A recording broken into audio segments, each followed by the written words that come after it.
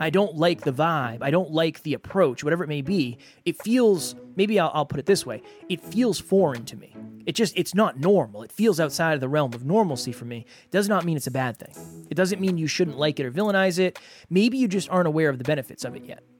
I think that it's a cognitive bias, actually. It's called the liking and disliking bias. It's a cognitive bias. It's almost like if you don't like someone, you're not going to learn from them as much. And if you do like someone, you're going to presuppose they're more accurate than they really are. Welcome to Next Level University. I am your host, Kevin Palmieri. And I am your co-host, Alan Lazarus. At Next Level University, we believe in a heart-driven but no BS approach to holistic self-improvement for dream chasers. We bring you 7 episodes per week to help you level up your life, your love, your health, and your wealth. Self-improvement in your pocket every day from anywhere for free. Welcome to Next Level University. Next Level Nation, welcome back to another very special, as always, episode of Next Level University, where we teach you how to level up your life, your love, your health, and your wealth. We hope you enjoyed our latest episode number 1301. Looking like you're losing isn't always a bad thing. Today, for episode number 1302 or 1302, you'll never learn from what you don't like. So let me just preface this with this is going to be a quick episode. We're going to hammer for 10 minutes because we're in between calls and we just got to get it done, but we're going to try to add as much value as we can. I was on a call with 2 clients, and these 2 clients have separate podcasts, but they're also on each other's podcasts. So it's this weird kind of dynamic. And they're debating on whether or not they should go their separate ways and do their own thing. And this was a very, very difficult coaching call for me because, one, these 2 humans remind me of Alan and myself.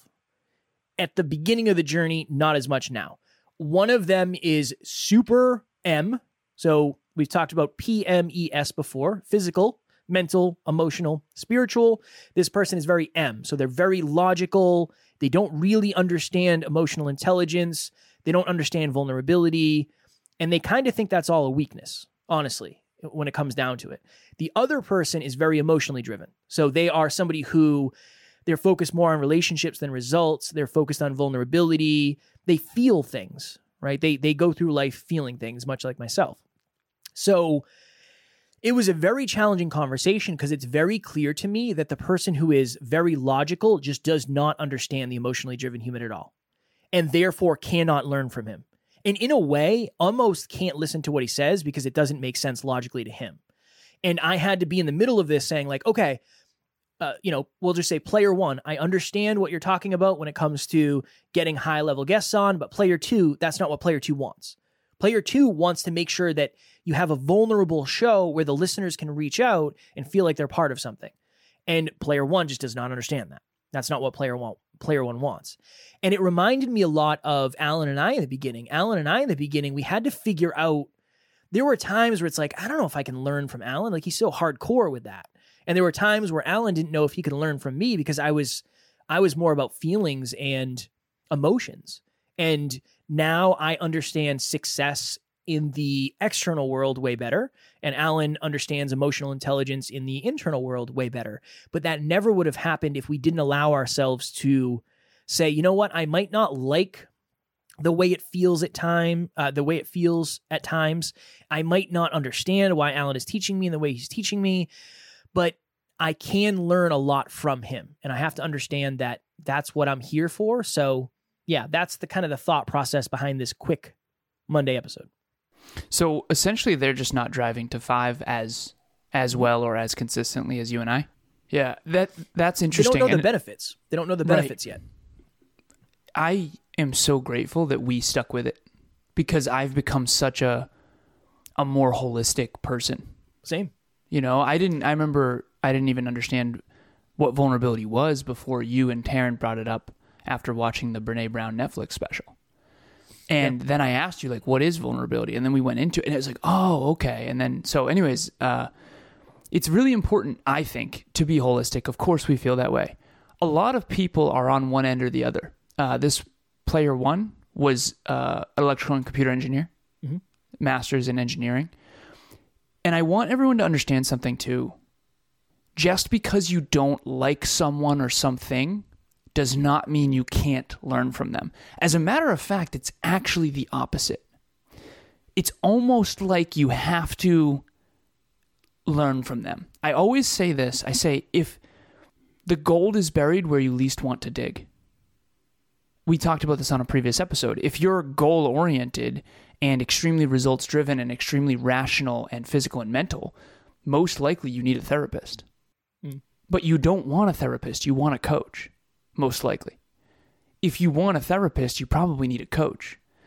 Because a lot of people are either results-driven or experience-driven. They're either logical and rational, or they're experiential and emotional. And we're all both, but we all lean one way or the other. The paradigms. One is goal-oriented and one is relationship-oriented. Are your relationships a byproduct of your goals, or are your goals a byproduct of your relationships? So group coaching was definitely an experience for me. Getting to know the people was really, really cool. Everybody's kind of moving towards the same goal. And I definitely started to see the value in what Kevin and Alan were presenting to us. PPT for me was something that was really huge. I was looking for a system to help me kind of keep track of the things that I had to do every day to make sure that I was productive. I feel like I got so much value out of it, and I am so grateful that I took the leap and I decided to join. And so again, you'll never learn from what you don't like. I wanted to use Brian Tracy as an example. So you've heard me talk about Brian Tracy before. We did a Relationship Talks virtual event, Emilia and I, last month, and we talked about money and setting financial goals with your intimate partner and how important that is to stay on the same page and to make sure you're working as a team, essentially. I did this thing that I do where I said, how many financial books have you read? And it's a proverbial metaphorical question. Like, everyone can answer that. How many financial books have you read? I always talk about how you're not going to learn finances if you're afraid of them. If you're afraid of spiders, you're not going to go anywhere near them. You're certainly not going to learn from them. So if you don't like spiders, you're not going to learn about spiders. Same thing with money. Same point of this episode. One of the books that I recommended was the 21 Undeniable Laws of Money. No, I'm sorry. It was the Science of Money by Brian Tracy. It's an audiobook. The Science of Money. I think there's a different one, the 21 Laws or something like that. But The Science of Money. And I told everyone at the event, I said, the book that I recommended, this is in WhatsApp and audio or something, or message. The book that I recommended with Brian Tracy, just be careful. It's really boring. But that doesn't mean it's not great. The content, the value of Brian Tracy's work is very, very high. I have some speeches saved. I love his books. The value is really high, but he's just wicked boring. So, but if you want entertainment, you're not going to learn from Brian Tracy. You might not like Brian's work, but I'm telling you, you would benefit from it. And that's the example that I wanted to use. Sometimes, and Kevin and I have talked behind the scenes, it's very difficult for us to learn from people that we don't like. I think that it's a cognitive bias, actually. It's called the liking and disliking bias. It's a cognitive bias. It's almost like if you don't like someone, you're not going to learn from them as much. And if you do like someone, you're going to presuppose they're more accurate than they really are. And I'll use us as an example. If you're out there listening or watching this, you either resonate more with Kevin or me. That's okay. You do. If you had to pick one, who would you pick? If you resonate more with me, you probably need to learn more from Kev. If you resonate more with Kev, you probably would benefit from learning more from me. That's what we've found after 1,300 episodes, and for me, 4,000 coaching sessions. It's we don't want to dig in the places that are the most uncomfortable, but that's where all the gold is buried. If what you wanted was what you needed, you would already have it. One more time. If what you wanted was what you needed, you would already have it. I wanted coaches and mentors. What I needed was a therapist. Kevin had done therapy before. He needed coaches and mentors. That's not what he wanted. We got coached by Evan Carmichael, and Kevin fell on the floor after one of the calls. It was like, oh my God, that was so brutal. It was brutal. Picked apart our YouTube channel. But that also benefited us so much, right? So we didn't have to like the coaching. We had to deal with the coaching because it's what we needed. So hopefully that lands for people. Evan DM'd me last night. We are good Shout buddies with Evan. Evan now. Shout out to Evan. Not listening most likely yet. Maybe one day. Evan Carmichael will be listening. I don't know. Yeah, it's interesting. I just think for a lot of us, we don't understand. I don't want to say we don't understand. We might not be aware of what we're villainizing.